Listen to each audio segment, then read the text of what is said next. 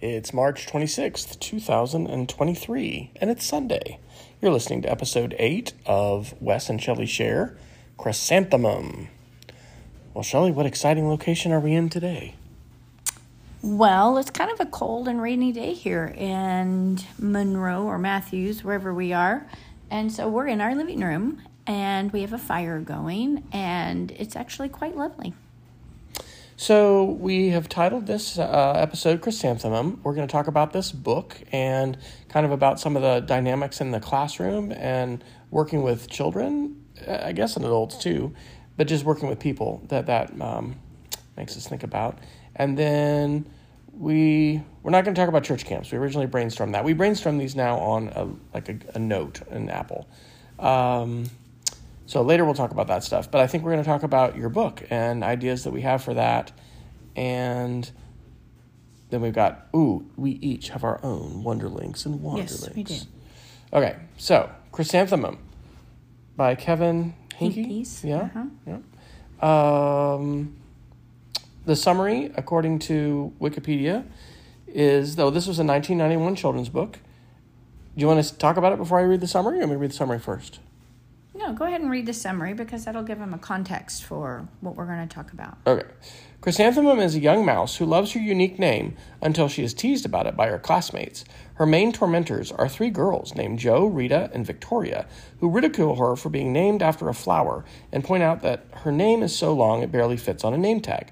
Chrysanthemum expresses her sadness to her parents, who comfort her with her favorite meals and a game of Parcheesi, while her father secretly reads a book on child psychology.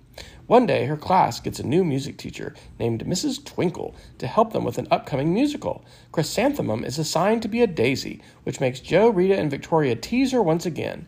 Miss Twinkle confronts them and reveals that her first name, Delphinium, is also long and inspired by a flower. The 3 apologize to her, and Chrysanthemum's confidence in her name is restored. Later, Mrs. Twinkle gives birth to a daughter whom she names Chrysanthemum. Yes. I forgot that part. Well, how did you encounter this book, or how do you remember encountering this book? What memories do you have of this book with our own children? I think, actually, I first started it was introduced to it as a book to read to my class. I've always loved combining picture books with lessons, classroom lessons. And I'm pretty sure that that's how I discovered. And there's also Lily and the Purple Purse. There's a lot of... Kevin Hincke does too? Or? Yeah, he is. Okay. And then there's one about Wendell, and he's shy. And anyway, it's just a really great book to introduce and talk about different... Would that have been when you were teaching in Bozeman and Lubbock, or when? I don't know. So it was 1991, so that would have been... I don't think it was necessarily... But I had the books already. I don't know where I first found them, but I think it was more of a classroom book that I actually had or knew about and then would read to the children. Right. Teaching book. I used it as a teaching book, but it's really about teaching about kindness and bullying, which are always big topics.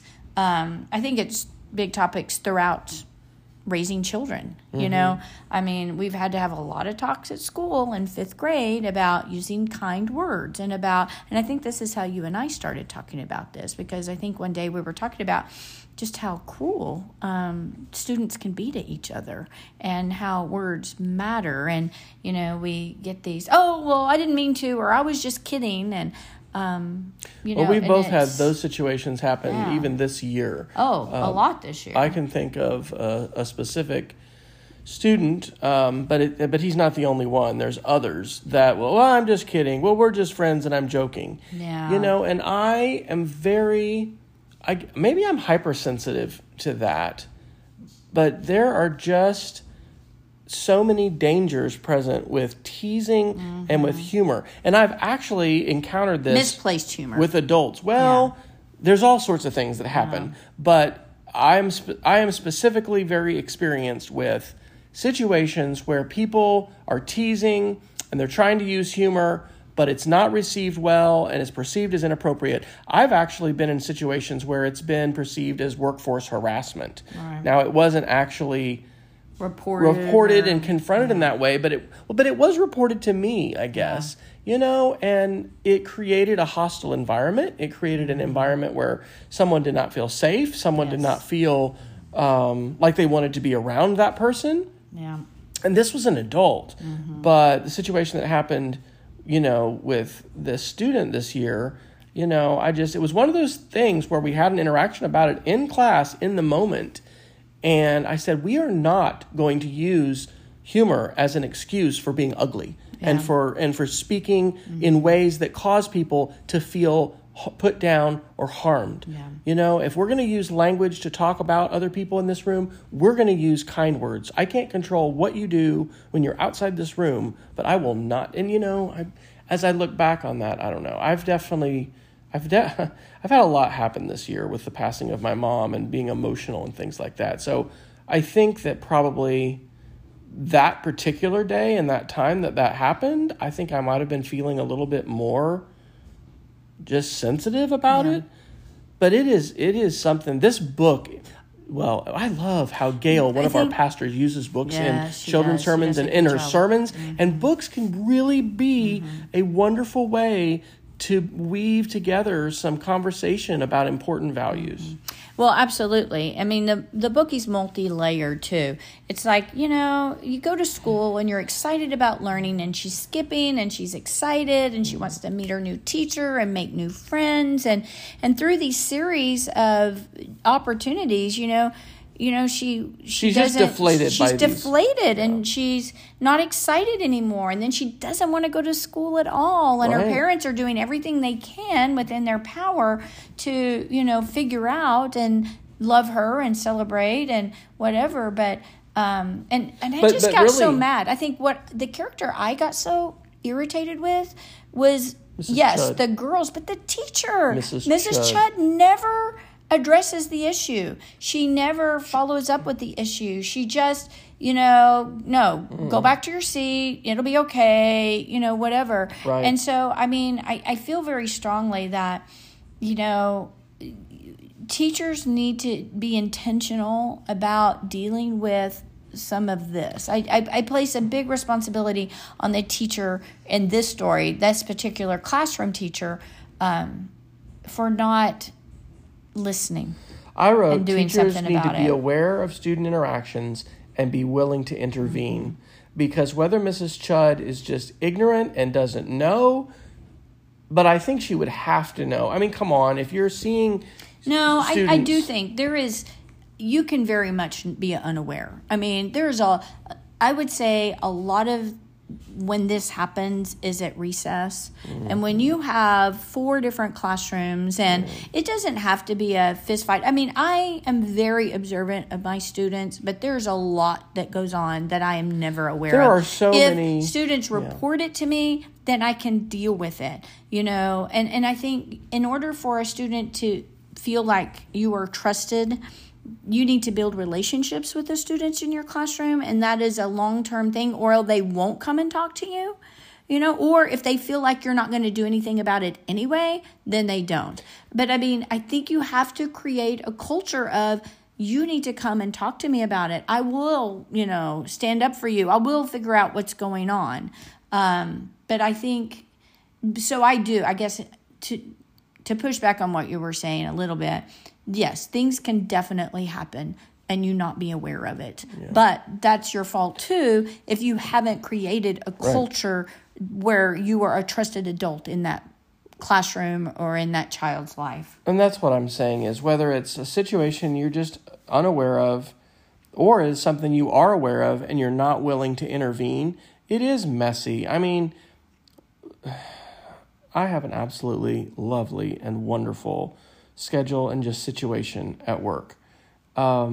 We have I think it's maybe every 3 or 4 weeks. I don't think it's every 2 weeks. It's like every 3rd or 4th week. We have lunchtime duty. We've got like a 20-minute break in the morning, and then we have an hour.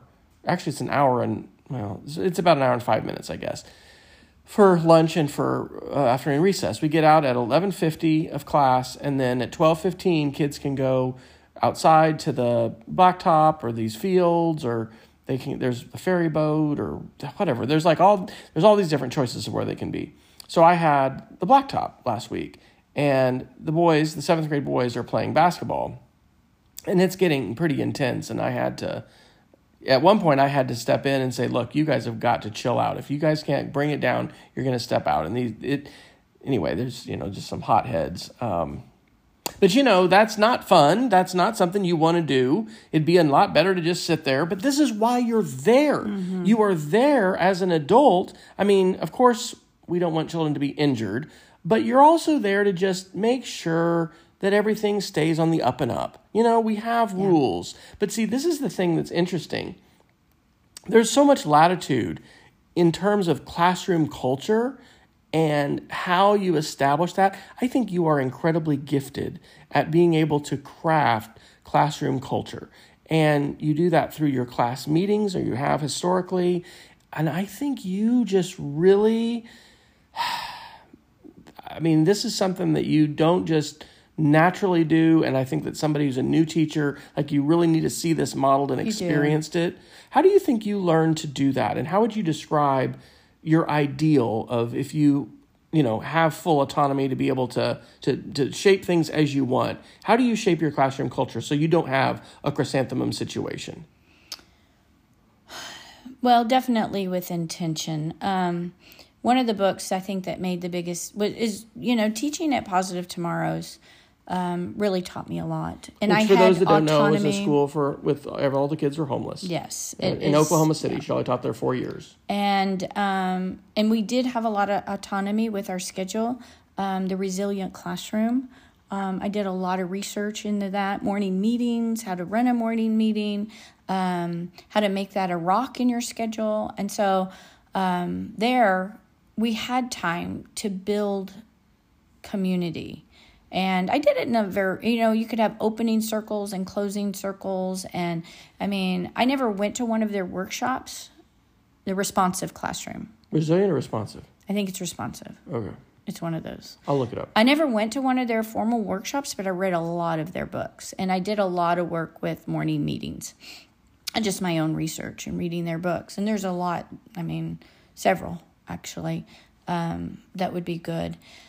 And then just creating a culture of sharing and a culture of, and it doesn't all have to be deep and dark. Tell me but I think in doing that, you build trust. And that's, one of the things I learned, especially dealing with students who are experiencing poverty and homelessness, having trust is hard,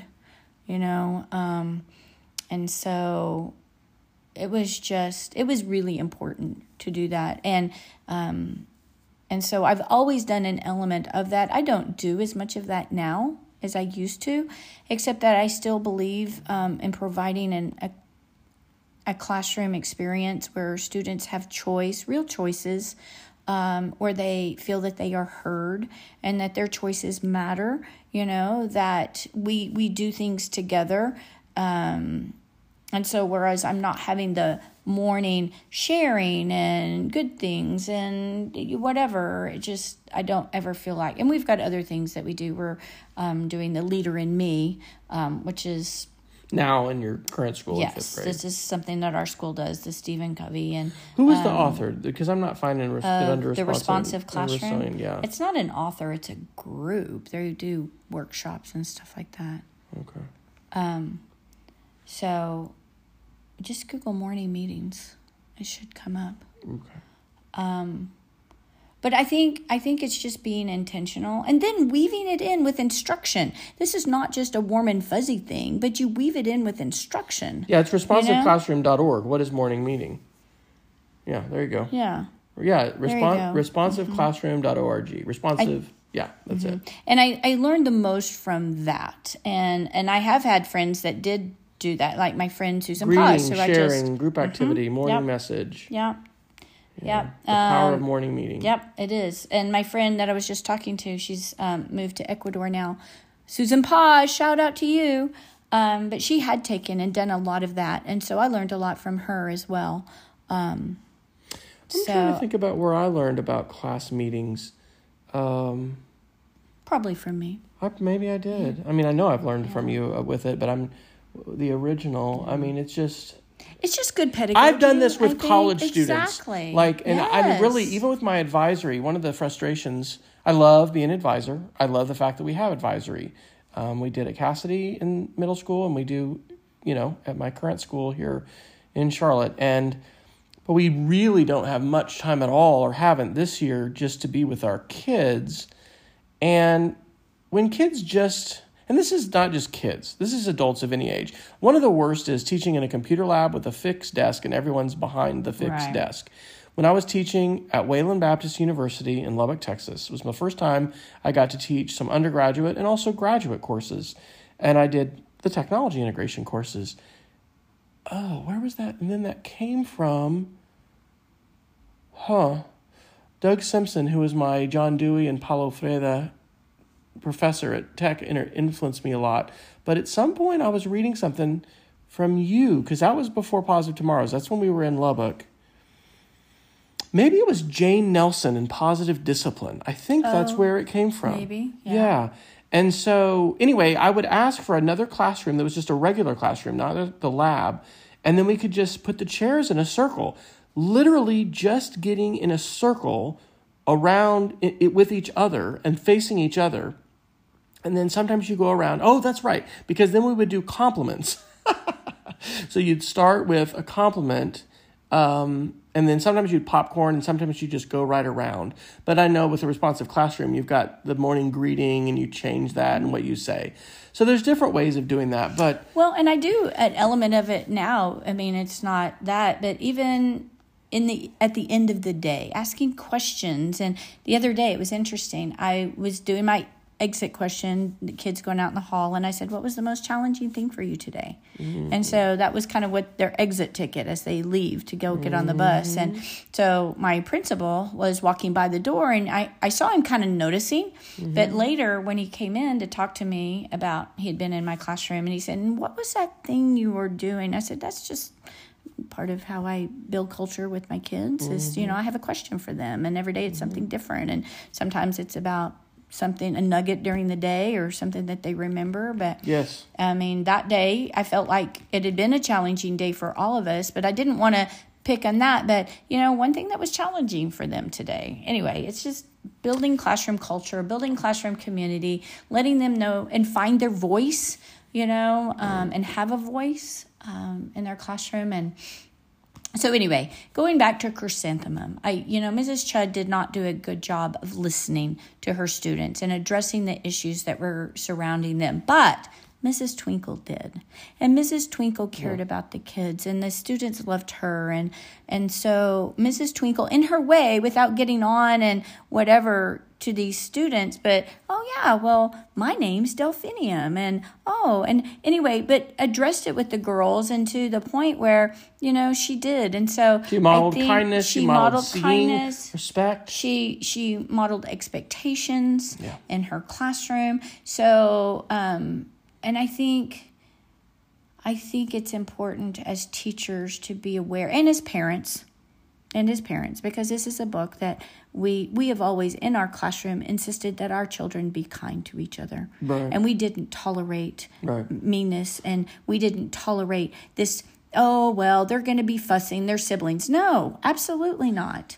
Building a culture of kindness in our own family. We don't treat people that way, and I think that's important. Okay, look, I want to talk more about that family part. Maybe we'll talk about your book even later. But we got to take a break. We've been talking for 19 minutes. Okay. It's break time.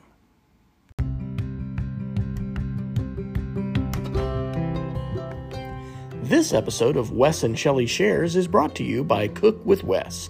Cook with Wes is my, Wes Fryer's, personal passion project, sharing lots of food photos, a few recipe videos, lots of barbecue and smoked meat adventures, and many other recipes from my indoor and outdoor kitchens.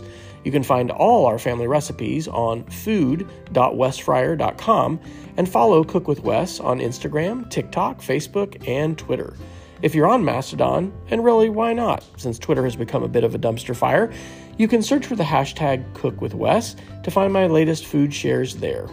Well, I did start a separate YouTube channel for Cook with Wes, but I've continued to post most of my cooking videos on YouTube on my main channel. You can access the complete playlist at wfryer.me/cook. Thanks for tuning in to Wes and Shelley Shares. I hope to see you on social media on one of the channels for Cook with Wes.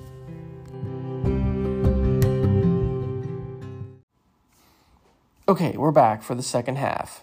I want to do a shout out to another book which ties to Jane Nelson, Positive Discipline in the Classroom. And this is how I learned about Jane Nelson. She co-authored a book that my mother shared with me. The book was with Stephen Glenn, and it's called Raising Self-Reliant Children in a Self-Indulgent World. Stephen Glenn was one of the authors that my mother studied and heard from. I think she maybe directly heard from him when she was part of the school team training initiative that was at Manhattan High School in Kansas in the mid 1980s. And part of what that was aspiring to do was to build school culture that would be proactive in helping address and prevent students from engaging in self-destructive behavior, which could take a lot of different forms. And so anyway, resilience, positive discipline, classroom community came into that, school psychology. There's a whole lot, but that had an influence on me early on in life, and then I became a teacher, and I think those are great resources. And what I'd like to do now is kind of shift it. You already did a little bit to talk about the family. So we were talking about this, I don't know, yesterday or what? I think it was yesterday.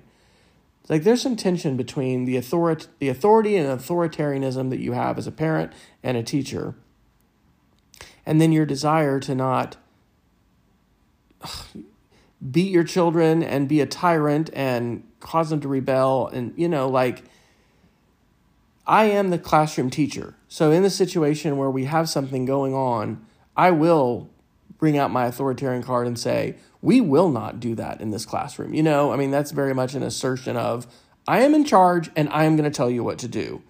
But, with parenting and with teaching too, there's a fine line to walk in there because you want to honestly empower your children, your students, and, in order to build a culture and a climate where people are sharing and willing to be vulnerable, like you can't just do that by bossing kids around or bossing your I think there are boundaries. There are boundaries within a classroom. And if we go back to let's just go back to the kindness. There are boundaries that you just should not cross. Mm-hmm. There are boundaries that you do have to set up. We will not have that kind of language, or we will not have that kind of in this classroom, and that's just a boundary, and I think students and children need boundaries, and they need clear boundaries. It's not, it's this gray area that, no, it's like students need to learn there are certain words you don't say. Maybe you can say those at home, but we're not going to say that in the classroom. Well, it's where the world can try to come in, whether it's popular culture, music. It came out the other day with a YouTuber that my students, I just heard it. They weren't watching it, but I heard his name come up, and I was like, nope, absolutely not. I said, I don't do this very often, but that is a boundary. We will not, listen to this, because I knew, because you and I had discussed, I don't even want to mention this name, but that there are just some things that are not appropriate. Yeah. And so the unfortunate thing in that context is if you say it out loud, then everybody's going to go look for it. Then every amp flies it. Oh, here, let me go Google that. What was that? How do you spell that? So I think, but I do think our role as parents and as teachers is to set clear boundaries of, I do think it's important to listen and give some leeway in order for students to make choices. But if you can't make a good choice, if you're crossing a boundary, then I need to gear you back to the right, Right. And so, there are just certain things that need to be made very clear. So how does that look in the family? How did that look with our kids? How do you remember? Well, I remember reading Chrysanthemum for sure to the kids. How do you remember walking that line and setting up those expectations? We did not tolerate our children being ugly to each other, saying mean things, or Oh, and I know the kids, if they listen to this, they'll remember this. But there was one of the very few times that I think I ever had to raise my voice at Alexander or, have any type of consequences. But is one time he was being mean to Sarah and kind of blocking her in a closet, and not letting her out. Yeah, it was in the pantry, but blocking her in there, not letting her out. And I am not going to tolerate you being mean to others in that way. It was just, whether it was with our words or actions, I think it was. Yeah. It just was. But sometimes with, and this can be with your family or it's with the classroom, how do you set boundaries and establish boundaries? Well, it's sometimes through enforcing boundaries. That's right. It's once the boundary has been crossed, what do you do and how do you handle that? And sometimes that is something that's visible. It is really great to praise in public and to criticize or punish privately, and hopefully you don't have to punish, but administer consequences. A lot of times those are private, but not always. And sometimes, especially if something's been egregious or it's happened in the whole class, like nipping it in the bud, no, we are not going to do that. You need to go over here, or, you do something, and then you can talk about it later privately. But sometimes the intervention in the classroom has to be publicly, and I think in the family it can be too. Yeah. Boy, margin plays into that, doesn't it? It does. How does it play into that, you think? I'm thinking that just, man, I am less really tolerant stressed of things at the end of the day than I am at the beginning of the day. I do know that. And if I am really tired, then, as a working mom, it was really hard to have a long work day and then come home and be a parent. And I know as a child of teachers, I faced that. And as a teacher and having my own children, I faced that. And sometimes, that's some of the challenges of being a teacher, is being a parent and a teacher, and I think we have pretty compatible parenting styles, and I'm sure that's evolved over time. You want to talk about that? Because how important is that to have similar philosophies of parenting with your spouse? I mean, I think having similar, definitely. I don't know that that's something we sat down and discussed, or even, I think we're very blessed that we I think we're very blessed. And I know that we don't always 100% agree. And sometimes, we tag team parenting, but we're always in conversation with each other. Well, we always wanted to never be played against one another. Like if you didn't allow this or I did or something like that. Or if I felt like in the moment, that I didn't agree with something, I wouldn't necessarily address it in front of that time. You're not a confrontational person. No, but like I do think going back in later and saying, hey, you need to maybe go back in and think about, let's talk about that. And I think it is good that we had similar expectations of our children. Well, and I just think that it's super important. The degree to which you can discern. One of the ways that you figure things out is you go spend time with someone that you're very interested in. Well, it's hard when hang you're out dating. With their family. It's hard when you're dating to talk about kids and how would you do this? But this is what I'm saying is you go proximity. See how their family is. Absolutely. How do they treat each other? How does their Somebody always said that you see how that man, that boy, whatever, treats his mother. How do they treat their mother? You learn a lot through those kinds of interactions, right? And it's not to say that, look, nobody has a perfect family. No. And tons of people, families are in all shapes and sizes. And so I'm not wanting to say anything like, oh, this is what it has to be. We're learning this at church with proximity, right? Mm-hmm. You have to have proximity in order to build relationship, in order to get to know, in order to understand. And we're talking about this in the context at church of poverty and homelessness. But when it comes to just trying to get to know someone, and especially when you're thinking about, is this somebody that I want to maybe spend the rest of my life with, be committed to, I think that it's very important to spend time with their family. And I think it's not only important to see them with you spend time with their family, it's important for you to see them with your family. Right. And the natural, I think it needs to go both ways. Somebody had once told me to date somebody through all 4 seasons, to take that time to really, to see. And I do think that is hugely important, because you don't marry just a person, you marry their family too. And you marry all of the baggage that you marry their debt, you marry the trauma that they've had, you marry everything, and so you want to try, I think, to have pretty open eyes, with what you're getting yourself into, and be sure you're ready for that, and that they're ready for you, right? Because if you can't be completely yourself and transparent, then somebody may be getting into something that they don't, I don't know, that they're not ready for. That you can't get out of. Right. Too. Well, or not easily. Yeah, right. Okay. Well, that was great. That was a good discussion of Chrysanthemum. We won't go into it into detail, but let's just briefly say, what's inspiring you to think about writing a book? I think her name is Nicole Stott. Nicole Stott wrote a book. And she's an astronaut, and things that she experienced as an astronaut. I don't know. What's the title of the book? Do you have it there? I'll Google it. Yeah, but about being an astronaut and seeing, she talks in the introduction. I've just read the introduction. I haven't read the whole book. I'm going to get it for you on Audible. But it's called, what is that called? The Earth Effect?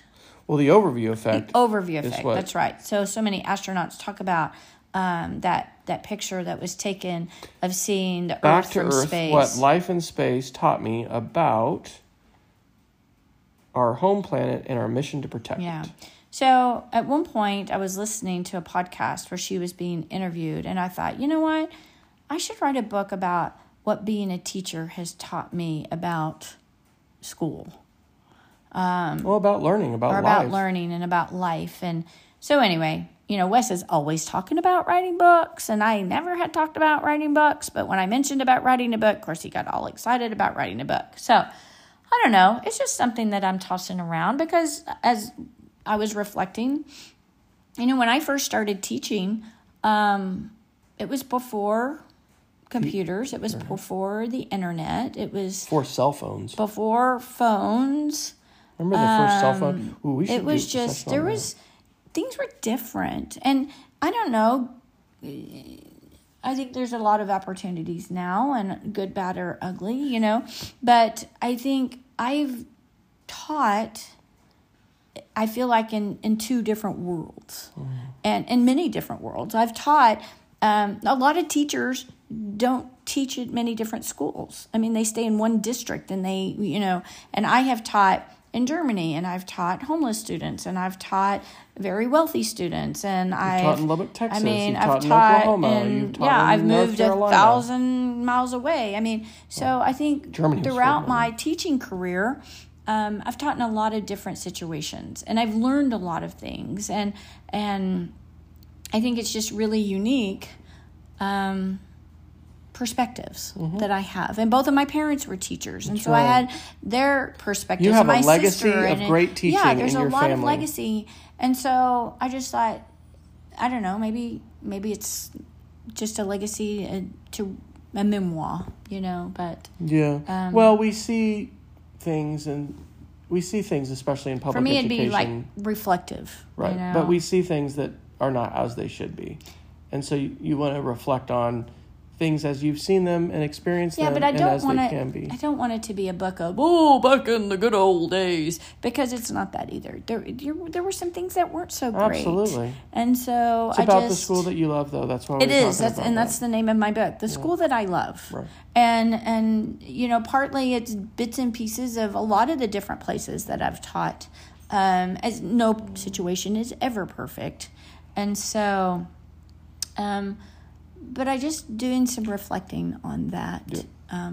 So anyway. Awesome. All right. We'll talk more about that later. Yeah, we're starting to brainstorm it out. Hey, have a place to put ideas. Trusted place you can put them. For me, it used to be Evernote, and now it's Apple Notes that sync to iCloud. It's time for Wonderlinks and Wanderlinks. We should do like a little interlude song, but I'm not going to do that. Well, actually, we should. Nope, I'm going to do it. Not right now. It's time for Wonderlinks and Wanderlinks.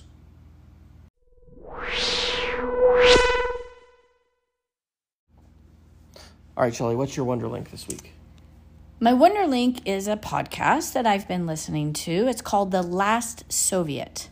So, I think I've done this Wonderlink before.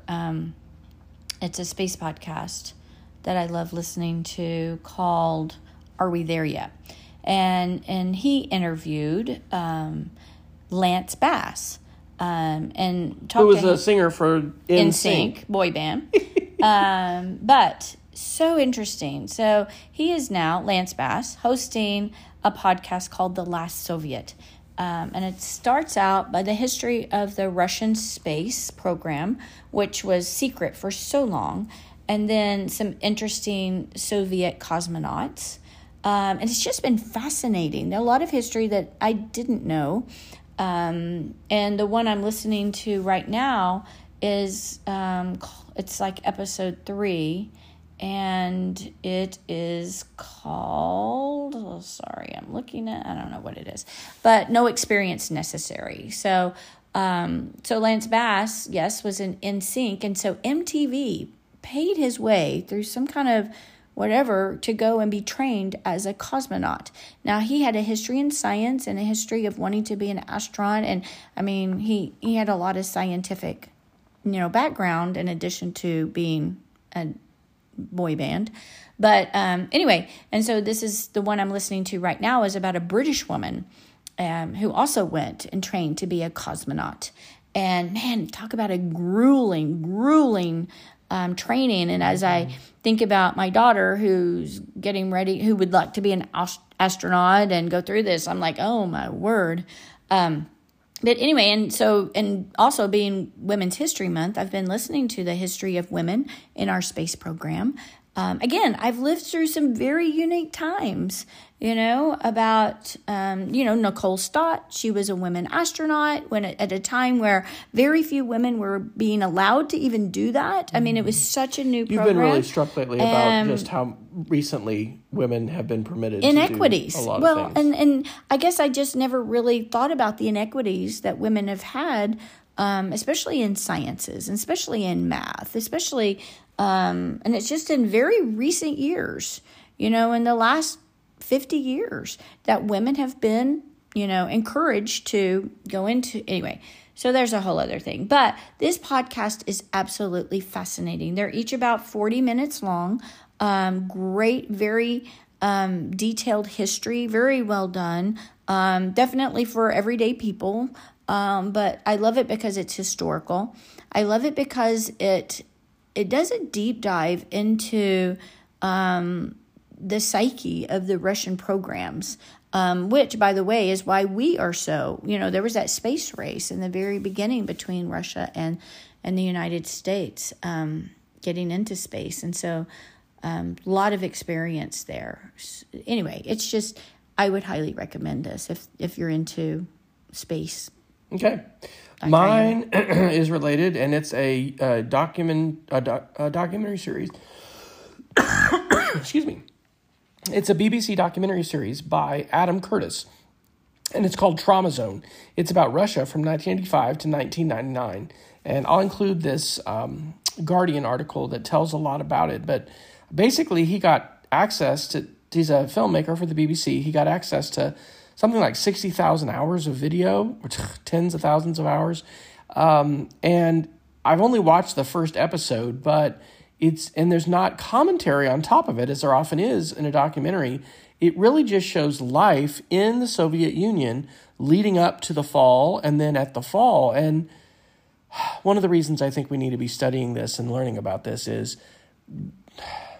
Russia today is not perceptually the Russia pre-Ukraine war invasion. Right. When Putin decided to invade Ukraine, he showed the world who he is and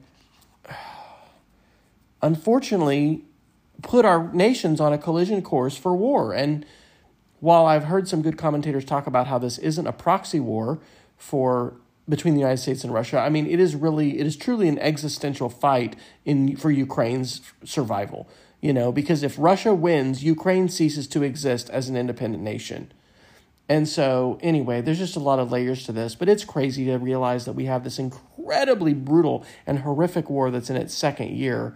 And while historically, and, Shelley enjoys the space program and all these aspects, that will affect our daughter. The war right now in the Ukraine is going to affect, I think, the cessation of, at some point, not in the not too distant future, most likely the collaboration between Russia and the United States, unless there's some seismic political change where, Putin and that anti-Western administration, unless that changes. Okay, it's a little bit of a downer there, but hey, those are good links. Let's talk about Wander links. What's your Wander link? This is awesome. So I got to go. I had a friend from school invite me for breakfast, and so a couple friends. And they're two of our DLI teachers, dual language. Immersion language. Yeah, immersion class at school. So Liana and Delgado, and then Daniela Duarte. Anyway, and Daniela is from Colombia, and so they invited me to a Colombian restaurant, and we had a Colombian breakfast, and it was just, it was just amazing.